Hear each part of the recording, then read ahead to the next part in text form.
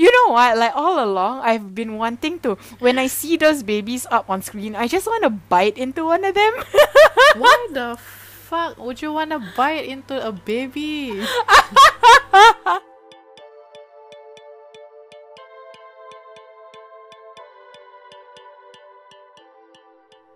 Welcome to Digressions Include, a conversational podcast between your hosts Huda Osman and Dina Marliana, as we ramble through a topic and see where it lands us. Hello. So, hi everyone. I know we skipped a week last week. It was kind of sad because technical issues. But we're back this week. How was your week, Huda? How has it been? What have you been up to? The week's been all right. I was quite disappointed that we couldn't do the recording last week, and I was quite disappointed that we couldn't post anything up for our fans. If we have any, The four of y'all listening. Yeah, all four of y'all. Shout out to y'all. But at the end of the week on Friday, all four of us decided that we wanted to celebrate our 10-year friendship anniversary, and we ended up getting piercings and got our nails done. So that was fun. I was so excited for that, and I'm still obsessed over my nails. They're so pretty. Yeah, they're really pretty. But the only thing about gel nails is that it's so hard to remove, so we gotta plan a time to go back and get it removed. Yeah, also. and the thing is this is my first time ever getting a manicure, and I did not know, I never knew what was the big deal about it, but now I know. It's so, oh my god, it's so cute. I can't get over it. It's relaxing, and then you get to talk to your nail artist, and then you're just like, oh, okay. And then at the end, you walk away with really, nobody really cares, but actually you walk away with such loving yourself a little bit more. Yeah, and it feels so dainty. I finally feel like a woman. How about you? How has your week been? Same thing. The usual. Work has been really tough. Quite stressful. We got a new project coming in, so the usual. But the week wrapped up nicely with our 10-year friendship celebration. Yeah. So that was cute. Yeah, I really enjoyed that. Okay, so this week, Huda and I will be discussing horror movies. In particular, one Indonesian horror film. Yay! Clearly, we're both very big fans of movies and use it a tool to distress. What we're constantly on the lookout for are horror features. So with horror, the elements of reality and supernatural needs to be balanced. Otherwise, it wouldn't be effective. So what are some of the elements that you think are important to you when you're watching a horror? Well, for me, it's a combination of I think a sense of dread, and you can't miss out on the creep factor. Like, if it leaves a lingering feeling and it makes me paranoid and I can't sleep at night, then that's what I'm seeking. Otherwise, for what, right? But I think the first movie that ignited this factors of what I look for in a horror movie is one of Susanna's films. So if y'all don't know, Susanna is this legendary Indonesian actress who's super well known for her portrayals of the Miss P characters. I want to say Pontianak, but I'm scared. Yeah, I mean it's 10 a.m. 10 p.m. when we're recording this. Yeah, so we might not want to step on her toes as of yet. So and one of her movies was what made me, feel at an extreme unease. I don't know what the movie's called, and I honestly just managed to watch one scene, but that scene has been ingrained in my mind since I was 9. It's actually one of her carrying a baby in the middle of a forest, and she's dressed in the long white gown that, basically the entire Miss P garb lah. Then she takes a seat on one of the trees with sprawling roots, and the effect makes it such that it looks like her entrails are trailing beneath her, and that looked super. Do you remember this scene? Do you? I don't know. I was gonna ask you, is this Sundal Bolong? I don't know. It might be because I was researching it, and then but I can't tell because I don't know what movie it was. I think I just saw that scene while my dad was watching it, and Right. yeah, and then I just stepped out. I'm like, okay, you know what? No, this is not for me. So yeah, that was all I watched, and I didn't make it through the entire movie. But yeah, I think I watched it at 7, and that's been the archetype of what horror means to me. And I slept with the lights on for years after that.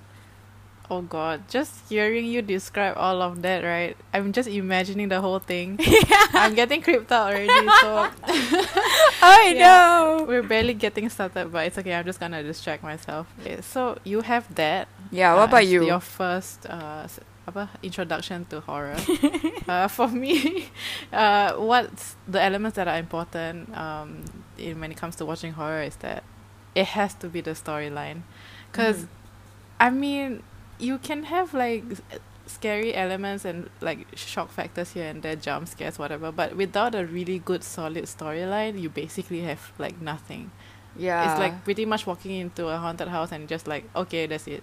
You know? Yeah, I completely agree because Yeah. like there's nothing to root you Yeah, to exactly. to anything Exactly. essentially. Yeah, and because like the supernatural world is so foreign and it seems like so distant. Some people might not even believe in it, right? But when you watch a horror movie, it's like it gives you a chance to get to know that world, and a good solid storyline usually can carry through, you know, the message that it's trying to convey. And then I think to me that's really important. Also because I feel like we live in a world where there may or may not be ghosts living with us, you know. yeah. So to see that reality parallel us in a movie, like for example, you know, you have a family that's being haunted by a group of like ghosts, something that it can happen to us. Yeah.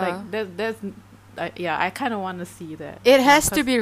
relatable. It has to be relatable. Yeah, and I think for horror movies as well, what needs to be there is that the suspension of disbelief has to be just right. Otherwise, you can never get into it. Yeah, exactly. Yeah. Nothing over the top, like nothing like it has to be just right Yeah, to make it believable, but also at the same time, it's like, can this really happen? You know? exactly. Like Yeah.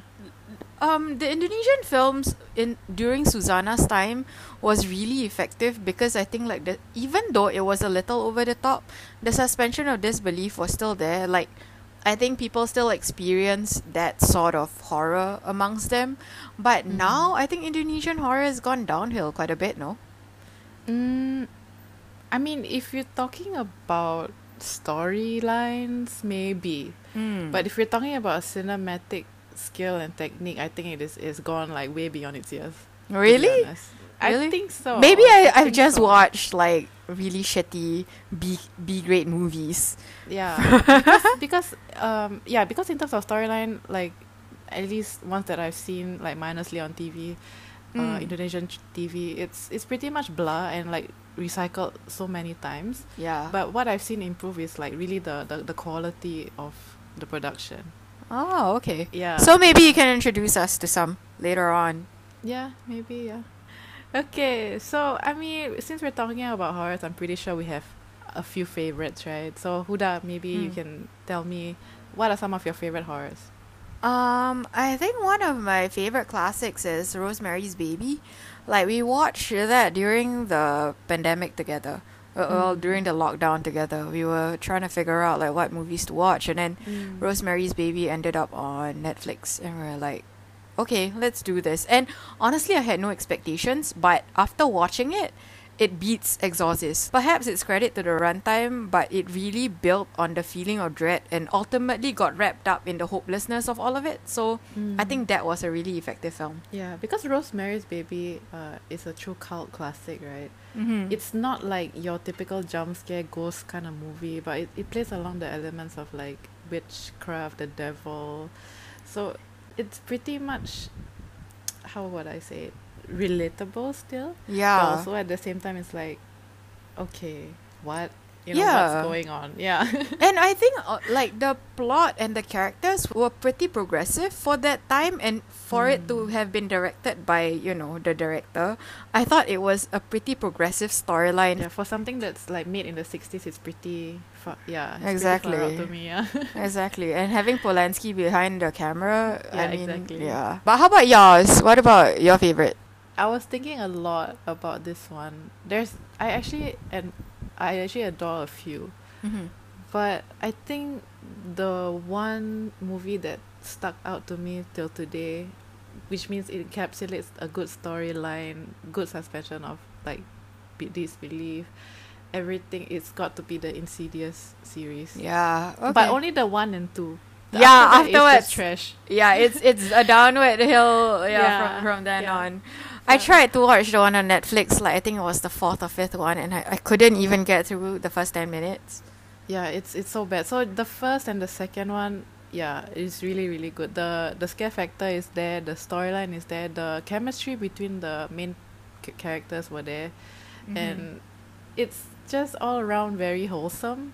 There's a Yeah. message that they're trying to send with all horror movies, I feel, that Yeah. is wholesome. And with with Western horrors, you typically get like really blah vibes. But Yeah. Insidious is pretty much well done, in my opinion. Yeah. Yeah. I think the other one to accompany that is the one that James Wan did. The first what did I forgot what Conjuring? Conjuring. Yeah, I think Conjuring Yeah. was really really effective. Yeah, Conjuring was good too, yeah. Yeah, I think that storyline is quite solid as well. For Western horror, right? Yeah. But like ultimately, like I said, I think like Asian horror used to beat everything else in the ranking for me, because I think it's more relatable and we see ourselves in the shoes of whatever's happening on screen. And for a while, like Japan and Thailand produced really good quality horror films. There was like Shutter, there was Shutter, Ju-on. Yeah, those were legendary. Ju-on, yes. Ju-on. Yeah, that literally like followed us to sleep, right? I could not sleep after watching Ju-on. But I mean, like I said earlier, I think, well, at least I think, probably because I'm not exposed to the Asian horror movies that's been produced here, but I feel like there's been a downward spiral as to the movies being produced in Asia, particularly because they tend to be a lot more tacky now in terms of the storyline, or maybe they've just recycled a lot of the storylines over there, like you said. But one of the most effective directors I feel to have come out of the new millennium is opening up the pit again. You know who I'm talking about? Yes. Yes. Who is it? I mean, who else can it be but the great Joko Anwar? Joko Anwar, sponsor us. Anwar. No, don't sponsor us, please. I don't want to be in any of your movies. I do, please. I can No. be your next superhero. Yeah, so if you're wondering who Joko Anwar is, he is an Indonesian film director, producer, screenwriter, and also actor. Also, although I haven't seen him act in anything, but Yeah, apparently he's an actor too. probably like cameos. Yeah, maybe. Yeah. Yeah. So prior to becoming a filmmaker, he worked as a journalist and a film critic. He writes mostly scripts, but it wasn't until like quite recent that he started directing his own stuff. So in total, the number of films he directed was only about 8. And if you think that he does mostly horror, on the contrary, not really. That was quite a revelation when I was like researching him. Oh, When I okay. realized that there are some movies that I've watched that were written by him and I never realized it. Like what? There's this movie called Quickie Express. So basically it's a movie set in the, if I'm not wrong, 70s or 80s where... That sounds so familiar.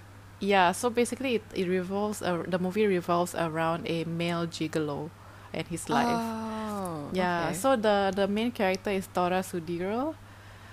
Yeah, I don't Yeah, know who that is. Yeah, so it's this guy who's like heavily tattooed in Indonesian film. Oh, you showed Yeah. me him before. Yeah, yeah. Right. So he mostly acts in movies. So yeah, I watched that with my With my with my friend, and I didn't realize he Joko Anwar actually wrote it because the storyline is pretty interesting for that age period. Let me just Pull it Google up. real quick when it's like made. Okay. Okay, so it was made in 2007 and it was set in, I don't know, it doesn't say when it's set in, but it felt like it was set in the 80s or 70s. It had those vibes. So it follows along like a male gigolo in Indonesia trying to like make money and things like that. So that was pretty interesting to me. Yeah. And then there's another movie that I watched recently. It's called Fixie, which is in English it's called Fiction. Also written by him, not directed but written by him. And Oh, it was directed by him, by It's not, Joko. it's not. Oh, It's as not, in like it's it's written by Joko. it's written by Joko and this and the director herself. Oh, that's cool. I didn't know that. Yeah, I didn't know that also until I wikied the movie. So I was like, oh, okay, that's interesting. That explains why it's so strange. Yeah, so I'm like, okay, Joko Anwar. Yeah, Dina was okay. telling me all about Fixie while we were walking somewhere the other day. It was a long walk, and she was telling me like the entire storyline, and I'm like, oh my god, that sounds so fascinating. Yeah. But yeah, explains that why Joko was behind like the production of it. Then of course you have like all the other horror movies that we know. So like Satan's Slaves, which is Pengabdi Setan, and then after we have Impetigore, which is Perempuan Tanah Jahanam, which we are going to talk about in a short while. He also does like superhero movies. Huda and I and a friend also watched Gundala, which he directed and he wrote also. So Yeah. Gundala is a an Indonesian superhero movie. I think So- Gundala was like really well executed, despite the fact that I think there were gaps in the storyline that could have been Yeah. better. I think Yeah. Gundala was really well executed for a superhero movie made in Yeah. Asia. Like, wow, it's beyond what I expected. Yeah, so if you could liken Gundala to a Western superhero, who would you liken him to? I don't know why, but I keep thinking of Ant-Man. Yeah, he got Like, I Ant-Man know, vibes, right? yeah. Although, yeah, I haven't even watched Ant-Man, Yeah. bro. yeah. Is he supposed to have Ant-Man vibes or like Iron Man vibes? It's like Iron Man meets Ant-Man meets like the Flash or some shit like that. Oh, but he totally gave me Ant-Man vibes. I don't know why. Paul Rudd vibe. Yeah. Like really kind man in his Yeah. 40s. Yeah, exactly. So we have that, and then he has another upcoming superhero movie called Sri Asih, which is gonna be played by Pevita Pierce. She's one of my favorite Indonesian actresses also, so maybe I'll watch it. I Right. don't know. Because in general I don't really like superhero films anyway, but Yeah, but hopefully like it's tight, like the storyline's tighter Mm. this time, so that yeah. I think it's just he just keeps improving. Yeah, So exactly. So that's just a short profile on Joko Anwar. He's pretty diverse in terms of what he writes and what he directs, which is kind of strange to me. Because you could be like, okay, you could be a fan of horror and you'll know him for his horror works, but you can also be a fan of like superhero movies and you'll know him for like Gundala and Sri Asih, which is like strange. Yeah. Like to me, that's just so strange. that's true. You tend to just stereotype a director to one Yeah, particular genre, exactly. and he looks like a pretty chill guy. He doesn't look like anything out of the ordinary. Intimidating. Yeah, exactly. Exactly. He doesn't look intimidating. He looks like pretty normal. And I don't know if that sounds like an insult, but I hope not. But he just looks very normal lah. Like, yeah. I think he did like one of the Vice tours around Indonesia. I'm not sure whether it was Yogyakarta or Bandung or something like that. He was doing a Vice interview. Oh no, he wasn't doing an interview. He was taking the Vice crew around Jogja and introducing them to like really cool spots. And I'm like, oh my god, this guy is like the chillest guy ever. I really want to be his friend. And he's like pretty down to earth too, because when he started out on Twitter, right, when he started having his own Twitter and like social media and stuff like that, he interacted with his fans. Damn, that's like, quite frequently. cool. Yeah, so he talks to them, and to me that's kind of like cool for a director of that level. So Joko Anwar, if you're listening to this, please take us around Indonesia. Yes, but not to the horror sites, please. Yeah, I'd go to the horror No. sites, please. You can go by yourself. I want to go to the Rumah Pengabdi Setan. That looks I really think that's cool. somewhere in Bandung on the outskirts, I think. But is it like a real haunted place, or is it just like a set? You should watch Jurnal Risa. They did an episode. Oh yeah, but there were Yeah. also ghosts inside, right? Based on Yeah, Channel there were some Risa's ghosts. experience. Yeah. Right. But I think like many abandoned houses, there's bound to be, Ghosties. yeah. ghosts. Fair enough. Alright, take Yeah. us away. Right, okay, so we did mention that we will talk about Impetigore today, also known as Perempuan Tanah Jahanam, directed by Joko Anwar. Before we dive into this topic, we want to state up front that there will be no spoilers from here on out. So if you're planning to go watch it, please do. I don't know if it's on Netflix. No, she mean wait. You mean that there will be spoilers from here on out? There will be. Oh, okay, let me redo that. Let me redo that. Fuck, I cannot read apparently. I'm like, there will be no spoilers, huh? But that's not the plan. No, because I was reading and I'm like, wow, that's so nice. Wait. Yeah. Right. Okay, restart this. Okay. So, today, as promised, we're gonna talk about Impetigore, also known as Perempuan Tanah Jahanam, directed by the great Joko Anwar. So, before we dive into this topic, we want to state up front that there will be spoilers from here on out. So, if you're planning to go watch it and don't want to be spoiled, go watch the movie first and then come back to this podcast later. And then maybe try to match what you've watched with what we're talking about, and have a good time with us. And actually, like, after you've watched it, please have a conversation with us because we also want to know what you think about it. Yeah, especially those who are not used to Southeast Asian horror movies. Yeah, we would love to like, have we're your super thoughts. excited to talk about this because it's probably one of the best movies to have come out from 2010 to like 2020. Yeah, in terms of wholesomeness, I think this is one of the good ones. Okay, whisk us away. So before we start, I'm gonna start y'all with a summary of what the movie is about. So Screen Rant did a great summary of the film actually. Impetigore follows Maya, who is Tara Basro, in the aftermath of having her life threatened by a mysterious man that claims that her name is Rahayu. So in order to find answers, she and her friend Dini travel to the Harjosari village, which she once lived with her parents. When the two arrive, they begin to notice a tremendous amount of unnamed infant graves and funerals that occur nearly every day. As the film progresses, it is revealed that a curse was placed on the village that causes babies to be born without any skin. The only way to break the curse, according to Elder Ki Saptadi, played by Aryo Bayu, is to kill Rahayu and turn her skin into puppets just as her father did to 3 young girls 20 years prior. Yeah, so if you did not catch that summary at all, it's basically this girl called Maya tries to trace back her ancestry, I guess, or basically just her life. And she found out that her dad used to be some rich guy living in the village. So she just wants to inherit the wealth that could possibly be left behind by her dad and the family. Yeah, because to give you context also, Maya lives in the city, but you see her live in not so good conditions. Yeah, so she tries to go back to the village thinking that she could strike some gold or something back, but yeah, to her horror she finds something else instead. and it's also important to note that Maya was raised away from her biological parents. So she was raised by an aunt, I think, right? And her biological father is actually what do you call that, puppet master. So they were puppeteers. Can I call them puppeteers? Yeah, I think they're puppeteers. Puppeteers who specialize in the art form of wayang kulit. What's wayang kulit in English? Puppet. Shadow puppets. That's it. Yeah, so just a bit of like background and maybe some visualization so you can maybe understand the film a bit more is that there's a lot of cultural elements like Javanese shadow puppetry and then like a very rural village all the way in maybe, I'm assuming Java. Yeah, so it's very far away from the city lah. It's set very far away from the city. Yeah.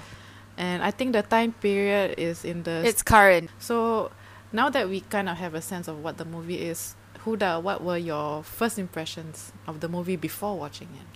So the thing is that I went into Impetigore like not knowing what to expect at all.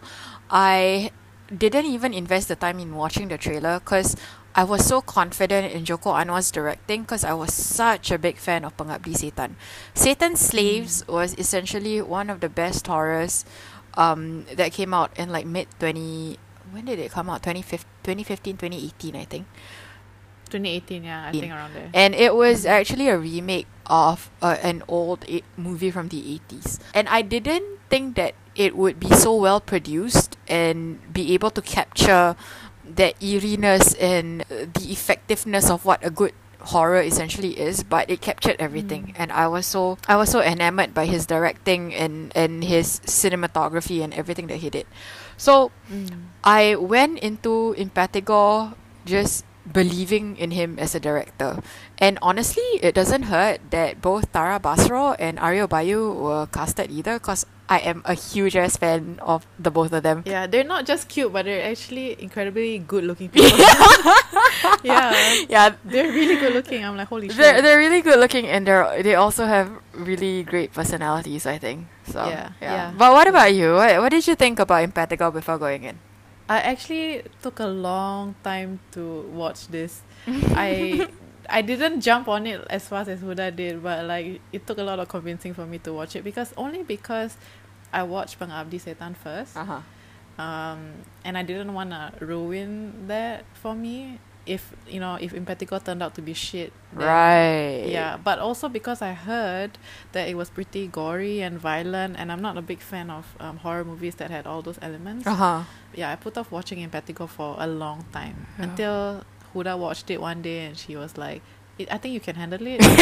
And then I even had to have her like watch it with me just in case, To be fair, we watched Pengabdi Setan together. I remember watching Pengabdi Setan with you, Rachel. Was Rachel there? My sisters were there. Yeah, and your sisters, and we were all in my living room, and literally we were watching it during Maghrib. Yeah. And everyone had a pillow up to their faces. Yeah, and I remember like it was a few days before me leaving for Pakistan. Oh my god, was it? Oh my god. Yeah, it was, yeah. Oh wow, I don't remember that. Oh my god. Yeah, but that was a good memory. Yeah, Like yeah, that was a good memory. Yeah. We were bullying Huda also, like, for sure. I mean, at this point, if they didn't bully me, you know something's up, man. Yeah, but that was a masterpiece on its own. So that's true. watch that too. Yeah. So my first impressions were, I wasn't expecting to be sucked into it right from the first scene. Like literally, that opening scene was quite something. Yeah, I gotta agree. Yeah. Yeah, Right. So basically what happens in the opening scene is that you see Maya, who is essentially a toll gate operator, late at night, like, and she's just counting the money that she's collected, and suddenly like a car drives in. She's talking to her friend on the phone, and she says that, oh, the guy who's driving up is a guy that's been visiting the toll booth every night, and he just looks at her weird, and he just acts really weird. Up till that point, she's been on the phone with her friend, out on loudspeaker, and the guy, if I remember correctly, goes up to the toll booth, pays her, and then after that he drives off, and she's like sighing a breath of relief. But the guy stops right after the toll booth, gets out of his car, and takes out like a machete and literally starts chasing her. Yeah, in the toll booth, and that really built up the tension. That was like the most anxiety I felt. Yeah, like the moment where he called her by Rahayu and not her actual movie name. Yeah, I knew some shit's gonna go down. yeah, and he looked really scary as well. Yeah, exactly. And the fact is that she was trying to like lock the door of her toll booth and like close the window, but nothing worked. Like everything got stuck, and we were like literally my heart went like. Yeah, I was like, holy fuck, what's gonna happen next? That really gripped us. But I mean, as far as the story goes, she doesn't die. Clearly, otherwise the story wouldn't be told. But the first impression was that opening scene, and I knew it was gonna be a good one.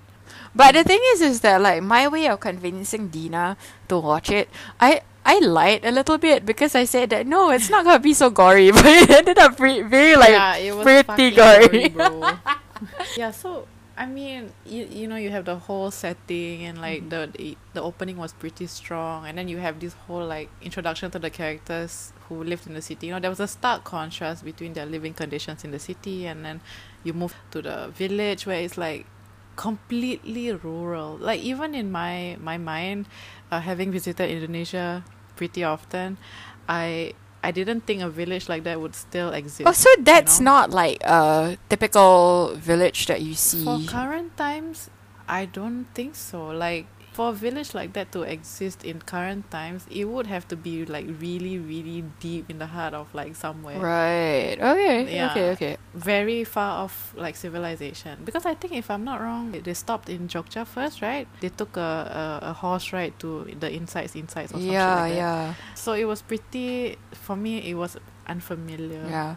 I think what I liked as well is that like when they stopped in Jogja, there was this interaction with the horse cart rider guy. The man. Yeah. Horse cart rider man that they had to pay to take them to the village, and it was quite funny. I think that added element of humor, and that nonchalantness of the characters made it even easier to relate to. So with that said, what are your thoughts on the plot? Well, for me, like the simple premise rooted it to the ground. I think the way the story was weaved and the pacing and the characters were all done just right. As someone who's pretty fascinated with wayang kulit or shadow puppetry, having that element act as a vehicle for the plot of the story and working in the mysticism of it and the lore has intensified the curiosity.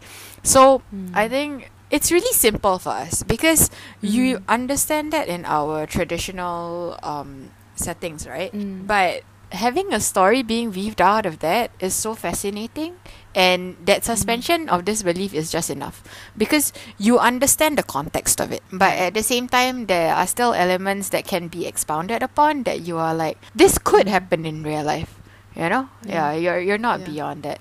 But Yeah. I think in addition to that, there's also like another film that I really liked that incorporated wayang kulit lore, which is called Bunohan.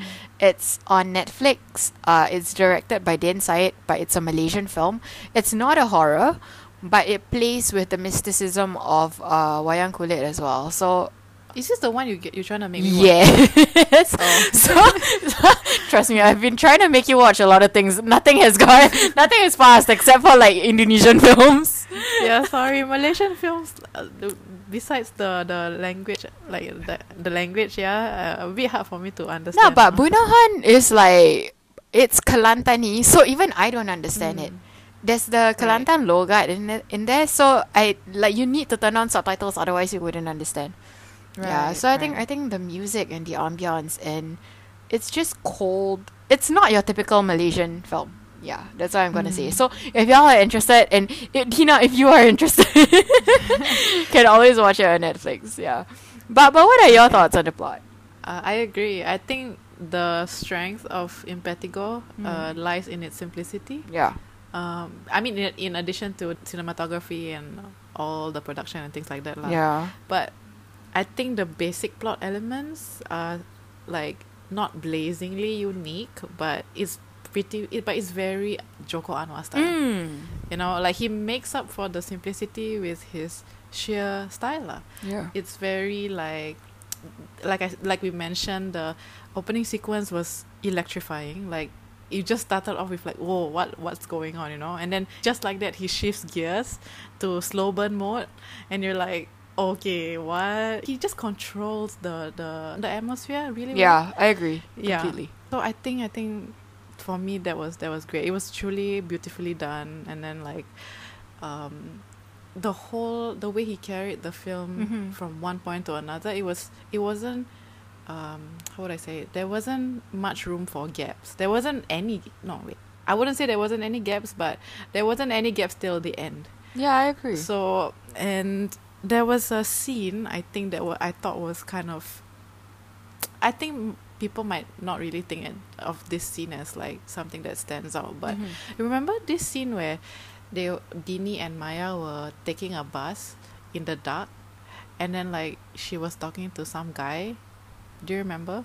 I don't remember if they were on the way to the village or on the way to somewhere, but they were in the bus. Oh, okay. And the whole bus was dark. Yeah. I remember. Yeah, and the whole bus just had like, you can't tell if the bus was full of like ghosts or people. Oh my god. And then- Yeah. Yeah, and then like when she looked out the window, she saw those 3 girls over there. Yeah, that scene, wow, the fuck. Cause to me, that was creepy. Oh, is it? Like, to me, because it got creepy when she spoke to the guy, the professor guy. I don't know what. I Yeah. think he called himself professor. Yeah, something he like called himself professor. Yeah. He's like a professor Yeah. of linguistics. So, okay, just backstory before like we move on. Thing is that Maya finds like a mantra being buried in her thigh. And that was the reason why she wanted to go back to the village to find out about her family and her ancestry. So she was in the bathroom earlier when they were still in the city, and she cut her thigh and found like a scroll filled with an ancient mantra. I think it's ancient Javanese, right? Yeah. So when they were on the bus, to contextualize, that was how she met this professor guy, and then he was the one who was able to translate it to her. Oh yeah, so they were on the way to the village lah. Yeah. Yeah, so to me that was creepy because the way the camera panned around the bus, just I couldn't tell if the people in the bus were real or not. I was just waiting for something creepy to happen, and then right at the end when she looked out the window, it was like, bam, okay, there you have The it. three girls. Creepy. The three girls, which was foreshadowing of what's to happen lah after. Yeah, I didn't actually notice that. I didn't notice that there might be a chance that the people in the bus weren't real. Oh my god.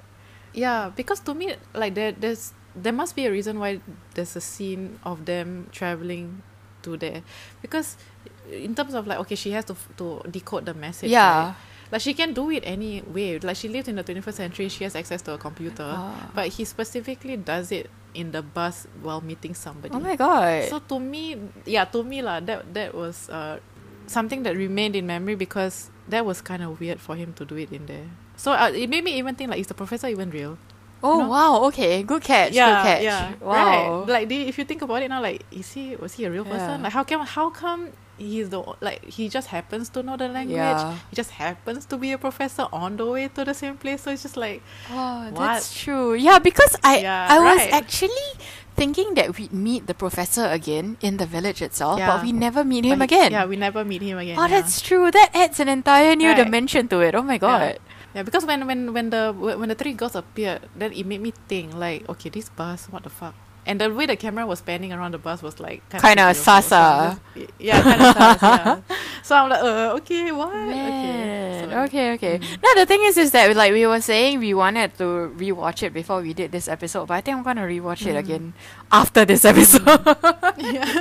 Yeah, I didn't watch it at all before. Yeah. So this is just based on what I remember and the feeling it gave me. Yeah, that's true. Yeah. Yeah. So the thing is that like from the two of us, if there's any error in what we're remembering, we have not rewatched the movie since Yeah. like I think a couple of months ago. So this is just all based on memory. Memory, yeah, and feeling. Yeah.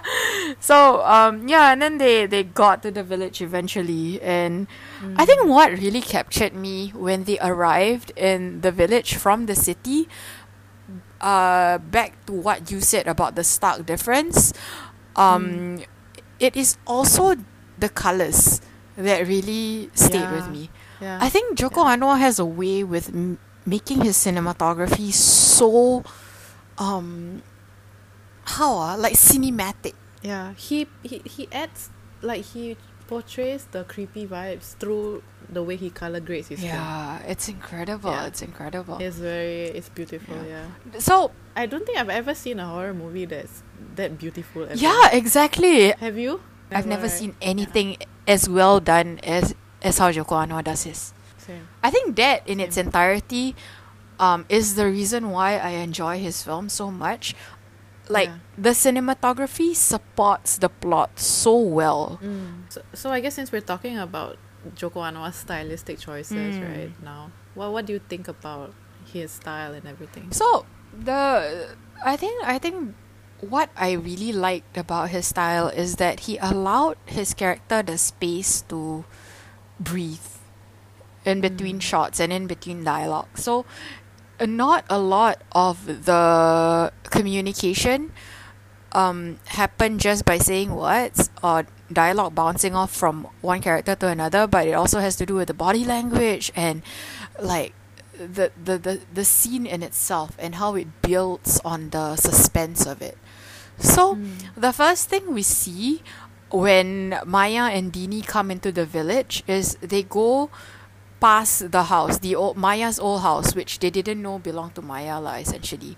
So they pass this old house and it just has a very intense, domineering vibe. Like, you know, something's gonna end up fucked up. You know?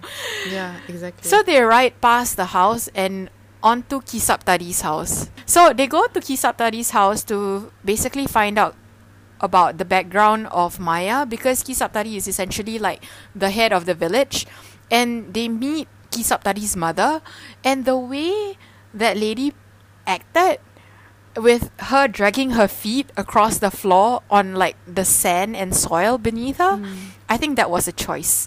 Like that was definitely a choice in direction, because to portray that shows the character in itself. I don't know. It was just a way that she dragged her feet against the ground, and then it panned up to look over her entirety that really like captured me, because I'm like, oh, there must be something wrong. Joko Anwar is really good at giving his characters what's it called, Depth. he gives life to the characters, depth to the characters, so they're not just like someone who carries the dialogue in the movie, but more of like they have a personality. Like all of them have personalities, and you're pretty much invested in all of their personalities, because they're different. Like all of them are like, you have the main character, you have this, you have that, and then somewhere along the line everything just sort of blurs also. So like at some point you're thinking like, okay, maybe Maya's the bad bitch, maybe Maya's the antagonist. And then you're like doubting yourself, because in the beginning Ki Saptadi aka Aryo Bayu is portrayed as like the protagonist / main good guy, but he turns out to be something else completely. So you're just questioning yourselves, like you're just questioning yourself like, okay, who is who here, like what is what here? So you have to learn each character to basically understand the movie also. Exactly, like the gray areas. He's not stingy with the gray areas, which is why I like. Exactly. But also cause like Ki Saptadi's mother, who I'm on the Wikipedia page, so I know what their names are. She's quite that one, right? She's quite she's quite right? So essentially his mother is Christine Hakim, and Christine Hakim has been playing in cinema for a longest time, and she's quite a recognizable figure. But oh my god, she really absolutely disappears in her character. I absolutely believe that she is an old grandmother from the rural villages of Indonesia. Because when I googled her afterwards, and I'm like, oh my god, is this lady? Yeah, it's that lady. Yeah, exactly. And the way she spoke, and she has a growl in her voice that's so intimidating that I was scared from this side of the screen. Legit. She's like the evil wench you don't wanna like cross paths with. If you guys have seen what's it called? Oh my god, this is another movie that I've asked you to watch. Putri Gunung Ledang. If you guys have watched Putri Gunung Ledang, Christine Hakim is Putri Gunung Ledang's mother. No, she's her helper, like a maid. So she was really recognizable in that as well. And I was watching Putri Gunung Ledang after I watched Impetigore, and I'm like, wait, this woman looks so familiar. And I clicked on the Wikipedia page, and I'm like, oh my god, it's the same lady from Impetigore. But okay, on to your thoughts. Sorry. No, it's okay. Pretty much the same, I guess. Like, because we understand. No, I wouldn't say we understand, but like from what we've watched and observed from Joko Anwar's directing style is pretty much what Huda has mentioned. But also another thing that makes his film stand out, unlike any other directors I've ever seen, is how provocative it is. Oh my god. Like, right? I mean, he has a way with like going outside the line a bit. So if there's an imaginary line between conservative filmmaking and not, he just crosses the line just a little bit extra. So like for some scenes where you think like, it's just gonna go like the way you think it's gonna go, it doesn't go the way you think it's gonna go. Wait, are you go. talking about that scene? About which scene? That scene at the end, the one with Aryo Bayu. Yeah. Okay. Okay. That and like many other scenes in any other of his movies, like even in his non-horror movies like Fixie, like the stuff he's written, like they're not typical. Like, it doesn't have like a usual ending. So the way he does is it's quite I wouldn't say abnormal also, but more like it's bold. It's just not. It's bold like he's very I was quite surprised because like I mentioned, I don't watch Indonesian cinema at all other than like horror movies and Aryo Bayu and like I'm sorry what's his name, Joko Anwar's movies. So I was really surprised at the scene at the end, near the end, where it's revealed that Ki Saptadi is actually Maya's biological father. So the guy that we have been told is her father all along. And there was a scene between Ki Saptadi and Maya's mother having sex, and it Yeah. was really graphic. And I was Yeah. very surprised. I'm like, oh no, can they actually do this? Like, was this Yeah. past? I mean, it was in cinemas, right? So Yeah. I was really shocked at the boldness of the scene. So I'm not sure if Joko is also like paying homage to the horror film set in the 80s where a lot of sex was involved. So like in the 80s, horror movies and sex usually will go hand in hand. Oh, is it? Is it? Yeah, if you watch a lot of okay lah, maybe I don't know if you I don't know what, but from the stuff that I have read or like have watched, you know, some of the stuff, a lot of it has sex scenes inside, although not as explicit as what we saw in Impetigo. Yeah, but there will always be a scene where someone's having sex for sure. Oh, I didn't know that. Oh Yeah. my god. Yeah, Even in like Susanna films? yeah, even in Susanna films. Oh, is that right? Okay, I didn't know Yeah, that. like either like someone will be sleeping with her for some reason and then she takes like revenge or some shit like that. Oh, Yeah, I see, I uh, see. Yeah, maybe so. yeah. Because I read that he's a big fan of like 80s like classic horror. That's why he remade Satan's Slaves, right? Exactly. So yeah, so in Indonesian horror in the past, yeah, sex is always a part of it lah. It's not uncommon. I see. Yeah. Okay. Because like I wanted to watch it with my cousins at my uncle's place. Yeah. Bad idea. Exactly. The thing is that this was before I watched it at all, and I'm like, hey, you guys want to watch a horror? And thank God, one of my cousins is like shit scared of horror films, and she's like, I don't. And then when I watched it on my own, I'm like, oh shit. Yeah. Yeah, exactly. I was surprised, and I'm like, okay, thank God I didn't watch this. Yeah, so still there's another Joko Anwar style. He's quite provocative in that sense. Right. Just not usual lah. Right. I think another thing that I wanna basically talk about is in Impetigo was the cultural or how heavily like culturally soaked this movie is. You know, so you have like the Javanese culture, and then you have like the Javanese elements, you know, like even the way he's dressed, the way Ki Saptadi is being made to dress, and then like his mother, and then like some of the rituals, and then like the things they do for entertainment, you know, things like that. You don't really see that in even modern day life. Even if you're a Javanese living in Java, I don't think it's very Commonplace. like commonplace these days, even though people still do it. It's just it doesn't look like what you see in that movie. So to me that's pretty eye-opening. Yeah. I think I really enjoyed the costuming.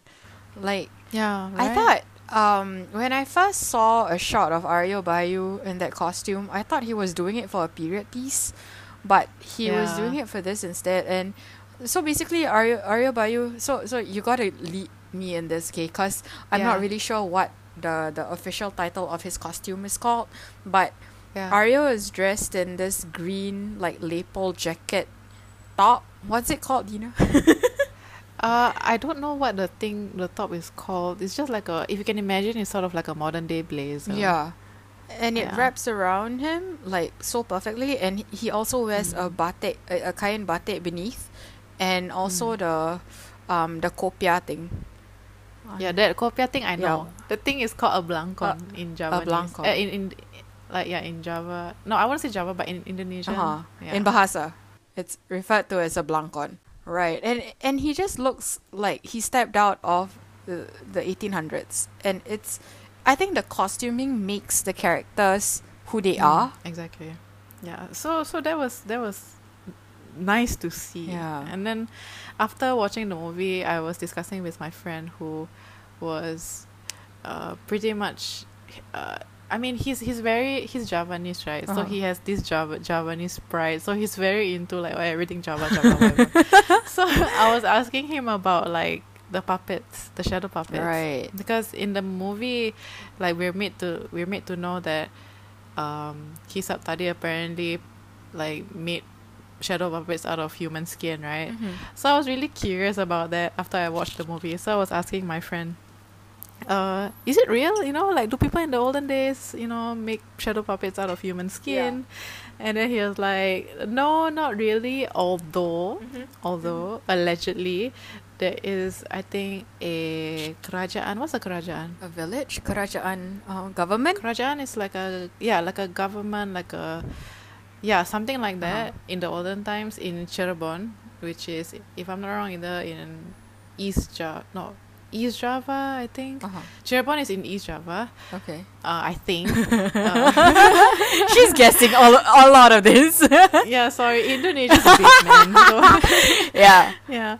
And apparently, allegedly, there's a government that uses human skin to make these puppets. to make their shadow puppets. Although not entirely. Ah. So not the entire shadow puppet is made of human skin, but maybe like some parts of it. Like maybe it could be the hand or the face, to basically represent that a person or something lah. Allegedly. In terms of the puppet, yeah. Oh. So that was kind of cool to know, and I felt quite relieved knowing that people in the olden days are not that savage. Yeah, but maybe it also has to do with the spirituality of it, because you kind of relate wayang kulit or shadow puppets with a lot of the supernatural. There's that supernatural element to it, accompanied by the, what do you call that? The thing that we play, the instruments. Gamelan. The gamelan. I cannot think. Yeah, accompanied by the gamelan. A lot of it has the supernatural element added to it. So I think that's where all the folklore comes from. Yeah. Exactly. It's pretty interesting how like they take something and then make it represent something, if you know what I mean. So it's like, for example, if they want to use human skin allegedly, right? So it has meaning behind that. It's not just merely to make it because they ran out of material to make it, but what I understand is that in the olden days, people would use like tiger skin, lion skin to make, or animal skin in general, to create the shadow puppets. And in order to procure animal skin back in the day, and with no guns or whatever shit, basically meant you have to fight the animal, right? Yeah. So people believe that if you can fight something, you will basically add the spirit of what you've just done into the shadow puppet, and then it will be brought alive, when they're actually doing the puppeteering itself. Damn, that's interesting. I didn't know that. Yeah. I didn't know that until I was talking to my friend also, and I was just like, that's pretty damn interesting. Like how everything they do in that cultural aspect has a meaning and not merely just because. Yeah. Ooh. Wow, that's how an art form is formed, That's So really I was thinking, like, if they use human skin, which in this show clearly it meant something, right? Because he had to use a human skin to become like the best puppet master. Yeah, and also to become the best puppet master. And but they used the human skin to also fix her, right? So backstory, Maya was born without skin, so her father, who was exposed to the audience as this like main puppet master who isn't Aryo Bayu, killed these 3 girls to make the puppets, and thus the puppets will be able to give her the skin, right? If I'm not wrong. Yeah. So that's why they made the puppets out of the skin of little girls. But apparently, like, you come to find out that Ki Saptari is actually Maya's actual birth father. And the reason why the town has been giving birth to skinless babies is because of the curse that's been going around. That was actually done by Ki Saptari's mother. As we found out later, which is kind of a plot twist, because Ki Saptari didn't even know. Didn't even know anything. So he was just like, he's literally as clueless as Maya and all of us. Which was why, like, I really, really liked it as well, because, like, you tend to think that Ki Saptari was the main dalang behind everything, but he turns out to be just a pawn in the game. But you also realize that the reason why Ki Saptari's mother did what she did was because she was raped and basically gave birth to Ki Saptari out of an affair by the village head, and she was doing it out of spite. Which I think it adds so much dimension to the characters. which is kind of fucked up for a mother to do that to her own kid. Yeah, Right? exactly. But Yeah. I guess if you're caught in that situation, and more so that you live your life in that village, I think it gets to you lah. You tend to be that Yeah. way. I mean, you will make deals with the devil just because. yeah, yeah. Yeah. And I think like the effects they used for this, the makeup, the body horror that they did for Impeticor is phenomenal. Amazing. Yeah. Yeah. L- Really, like- really. Like I'm just like blown away. Exactly, like the the dead babies. They aren't dead, but they're just skinless. But oh my god, the body horror of just the skinless babies coming out of their mothers is incredible. Like how the hell they make that? I don't know. Oh my god. You know what? Like all along, I've been wanting to. When I see those babies up on screen, I just want to bite into one of them. What the fuck would you want to bite into a baby? I don't know. It just looks so disgusting, and it's like covered in this raspberry strawberry jam kind of consistency. And I'm like, Yuck. if I bite into them, you think it'll be like a Haribo candy? Oh my god. Sorry, Huda, I'm not with you on this one. Well, I was just telling Dina the other day that I think one of the elements that I really enjoy about horror is body horror, and like shit like the hamster films from the Japanese cult classics and all that shit. I really, really like that. Because there's No. that mermaid in a sewer bullshit, and yeah, it's Ah. like her organs just splayed out, and it's like she has warts all over her body, and I No. really, really enjoy that. Why would you watch your fellow human be I don't- tortured that I- way? I can't like Dude, no, I don't know, it's a no but for it's me. just like it's so fascinating, you know? Like I want to touch the boils. You realize that the horror is not only in movies. You realize the horror was next to you all along. Oh god, like please, if you were to ask me to choose which would I rather watch, gore or horror, I would take horror any day.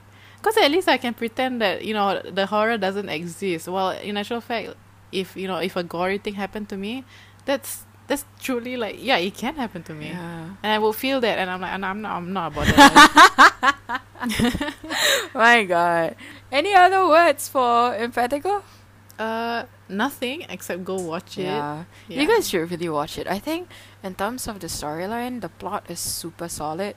Like the way it twists and Yeah. turns. Like the way he shifts his gears intentionally.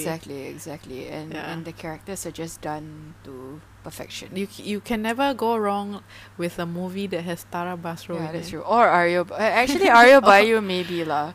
Some of his films are pretty questionable, but I still like him nonetheless. Yeah, but Tara Basro though. Yeah. Oh Wow. my God, she's Tara Basro. If you're listening to this, I love you. I love everything that you do. Yeah, we stalk you on Instagram. Yeah, you're so cool. Can we be your friend? Meanwhile, Tara Basro. No, but if you guys don't follow Tara Basro on Instagram, she's really, really cool. Like, you guys should. And she's so cute. But I think that being said, if Joko Anwar were to produce, like, a phone book for a film, I'd watch it. He just... Really? Yeah, he just has his way. I'm pretty sure he'll make it interesting. That's Yeah, true. he'll probably, That's like... The storyline's probably, like, you open a phone book and you, like, call a random number and it happens to be Aryo Bayu on the other line and he ends up being your father, you know? What the fuck? You should like write to him and be like, I have a script idea. Phone book. Phone book, that's it. That's all I'm giving you. Do what you will. Yeah, but yeah, actually, you know what? Like, at this point, we should figure out a way of how to close our podcast because I have a okay, way. do it. Yeah, I mean, since we have some time left, maybe we can. I mean, since we're talking about horror and everything, Yeah.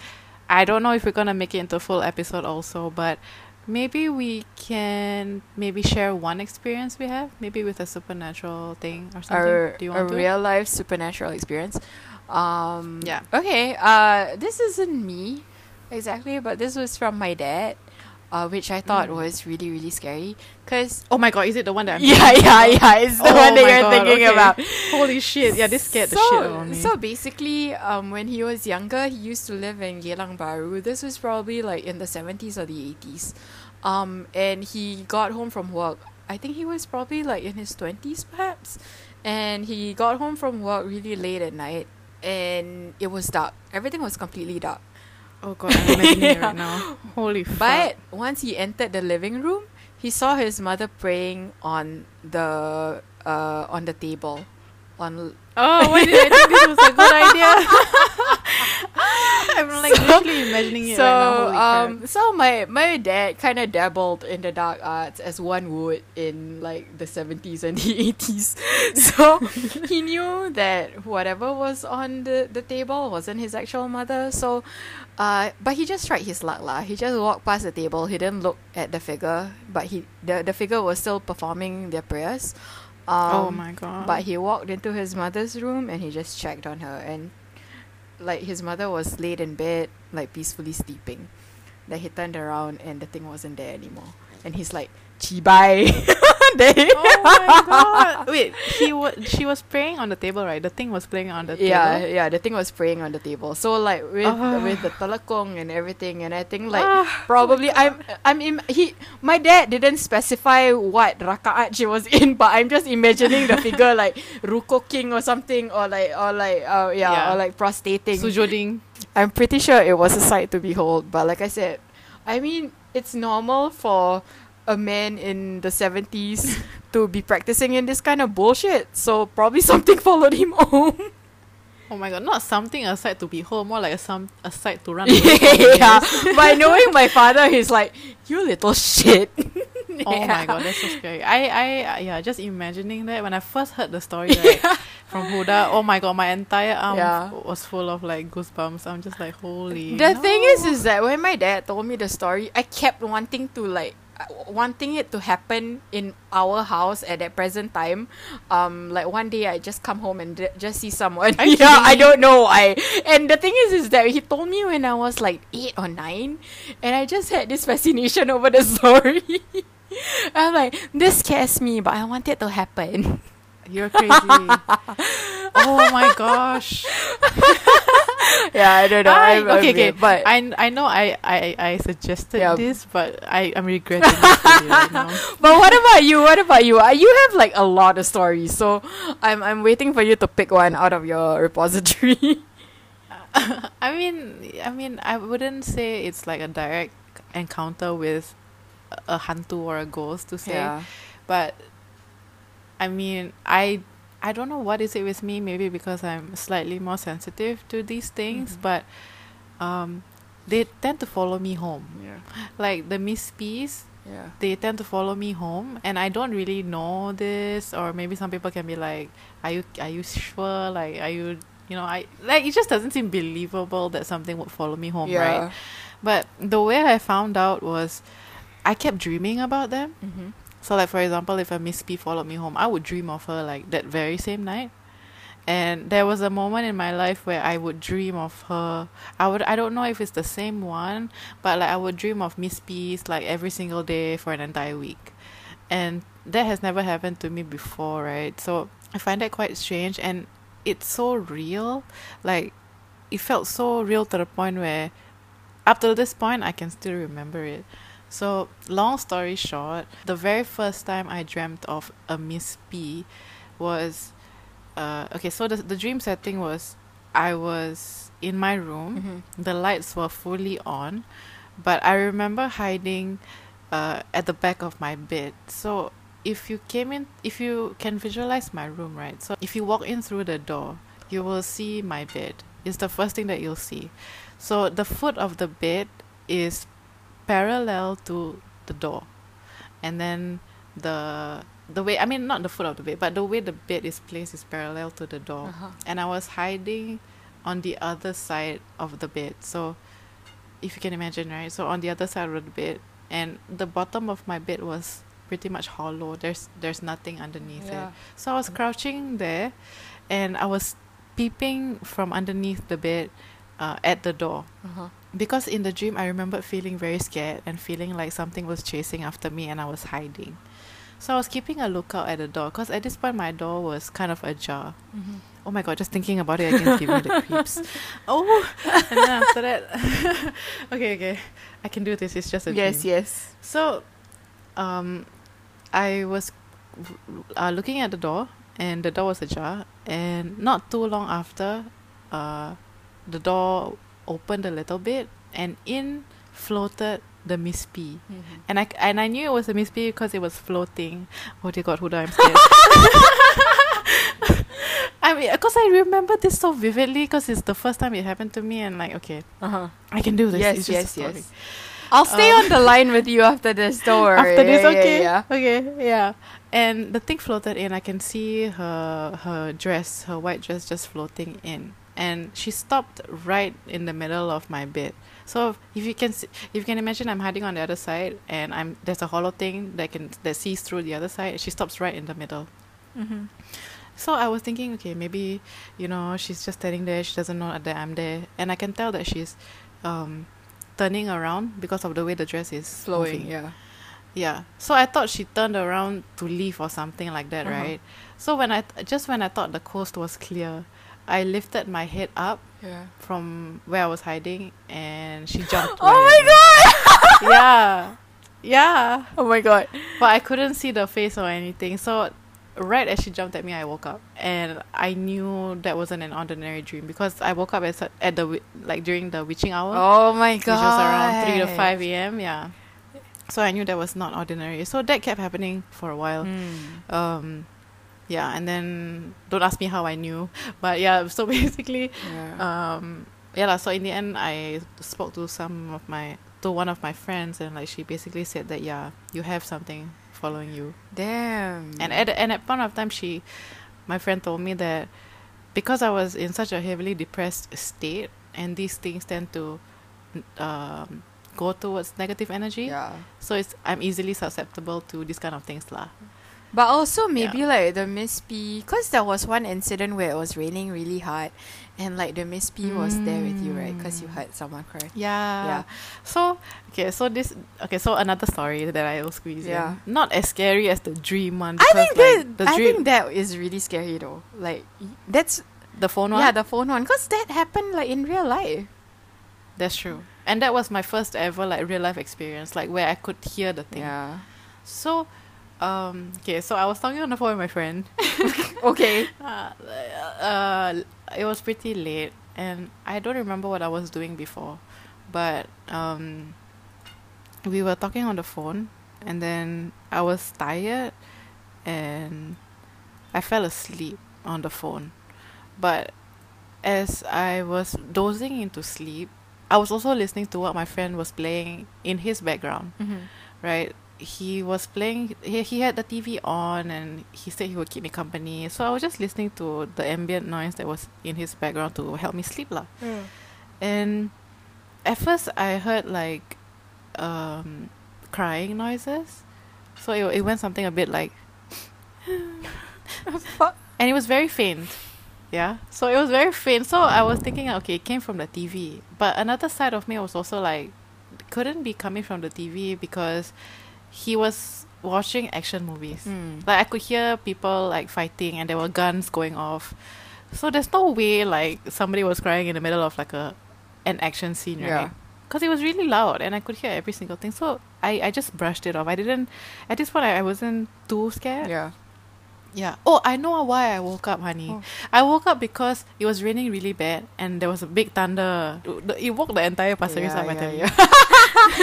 Bro, you even woke up Yeah. Yunus, bro. Yeah. It was storming really, really hard at that point. Yeah, so I woke up, I called my friend because I was scared shitless. I brushed it off the first time. So I tried going back to sleep, listening to the sounds that were coming out from his TV lah. Then tried falling asleep again, and then I heard the crying again. It went the same way, like, but this time a bit louder and a bit more distinct, and it went for a bit longer. To the point where I got so disturbed, I in my sleepy state, I called out. I said, "Do you hear that?" Then he was like, "What? I hear what?" Then I was like, "There's somebody crying." is there somebody crying on the TV? And then he was like, no, there's nobody crying on the TV. I'm watching watching an action movie. And then I was like, yeah, okay. And then, yeah. And then after that, when he said that, I realized, okay, this is not Normal. this is not normal. So I was trying to face the other side, like, because I was on one side, right? I was facing one side, and then I was trying to flip over to the other side to sleep, and I heard it again. So I scolded my friend. I was like, "Are you sure? Like I can hear somebody crying, you know, like somebody's crying." And then he was like, "Oh, never mind. Don't think about it. Don't think about Bet it." in his heart, And then, he's like, "You making me cry." yeah. And then I was like, okay. Then he said, don't worry, just go sleep now. Like you must be very sleepy and like things like that. And honestly, I thought I was maybe hearing stuff lah. Then, then like after 5 minutes, I could hear my friend just turn on the Surah Yasin. Yeah, like all the prayers. He was knew playing he in the gotta background for exorcise me. some shit Yeah. out of your room. So I fell asleep to that. So that was my first ever like life experience hearing. Yeah, I thank God I couldn't see. I don't want to see anything. Please God, Yeah, please. oh my God. But yeah, that was my first time hearing. When you told us that creeped us out so much. I literally had to sleep with my lights on. I was so creeped out. I was like, Yeah. because I think like one of our friends who told you about what were the implications of why Miss Peace would find shelter in your room because they wanted to find shelter from the storm, right? And I'm like, Yeah. oh God, oh God. Yeah, because I sleep right next to the window. Right. So I asked my friend who could like see all these things. And then she said like, yeah, there's a possibility that the Miss P was trying to take shade from the rain that Oh my night. God. Yeah, and true to her words, like that Miss P was hanging outside my main door the next morning. Bruh. I think like it's kind of cute that Miss P's are essentially looking for shelter and like going to you cause like maybe they think you're kind as well. So they're like, yeah, you know, like that kind of dynamic. If you want to think of it like on the bright side or like on a more humorous side, but on a not so humorous side, it's creepy as shit. Yeah, super creepy. Yeah, but you know, Joko Yeah. Anwar, if you need a horror plot line, Dina Marliana's here to supply you with a shit ton. Yeah, but I don't want to be in it, please. Yeah, you can just be like a consultant on his film, man. But I don't think my stories are like wild enough for it to be made into a movie. Dude, you never know. If it's not Joko Anwar, then maybe it's Journal Risa Saraswati, man. Shout out. Oh my gosh. Yeah, please come to Singapore and scope out my room, please. Oh my God, if she actually scopes out your room and she brings her entire family there, you'd be more creeped out. Because they'd probably find like a shit ton of spirits to talk to. I think so too. And then at the end of the night, you're like, oh shit, I have company. Yeah, and speaking of that, ever since the first time I dreamt of that Miss P, I never sleep with the lights off anymore. Oh shit! Yeah, I have a bed lamp that I turn on constantly. I don't sleep with the lights off my anymore God. because I realized that during those periods where I was having those dreams, I don't have a night light. So Right. I was told to have a night light just in case. Right. Man, that's making me creeped out and making me want to turn on my lights when I sleep tonight. Probably will have to Yeah. do that shit. Yeah, but it doesn't work because recently when I had those dreams again, Yeah, it still comes back. yeah, it still The comes back, Miss- yeah, with a night light or not. The Miss P's like, fuck that. This bitch thinks it actually works. Yeah, but yeah, it gives me a sense of false security. Right. So whatever. Yeah. I mean, whatever works. Fair enough. Yeah. Yeah. All right. So, I guess on that note, on that very long note, I bet those people who are like, I don't believe in ghosts must have tapped out by now. So yeah, goodbye to your ass. Yeah. I think like But the tail end of our conversation needs a little bit more of a suspension of disbelief. Yeah, I mean, if you're into that, yeah, you're on our team. But if not, then yeah, bye. You can't sit with that being us. said, I think we're actually gonna have a full episode to cover our personal experiences with the supernatural. So watch out for that. We're also going to interview one of our friends who can see and detect these things, and she has a story on her own. So we'll probably get her on for this. That'll be somewhere in the near future. But yeah, Dina, I want to close us off. Yeah. So to close off, We hope that you have enjoyed this episode of Digressions Include. We're sorry about missing last week's episode, Yeah. but hopefully this episode makes up for it. And if you haven't seen any of Joko Anwar's films, we highly suggest to go watch it. Even if you're not a big fan of horror, if you don't want to start on horror, then maybe I could suggest you to watch Quickie Express. Uh-huh.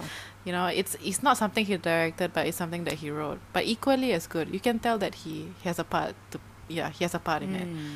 So catch Impetigore, aka Perempuan Tanah Jahanam, or if you want to, we have a copy. Yeah, we have a. I Yeah. don't think we should advertise that. Okay, fine. Okay, Cut that out, We cut do that not out. Advocate. Yeah, we do not advocate piracy. Yeah. But if you would like to discuss more of his films with us, we can message us. You can message us.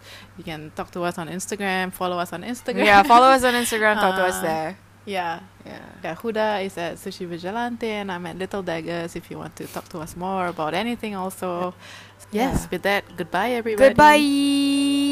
Bye-bye. Bye.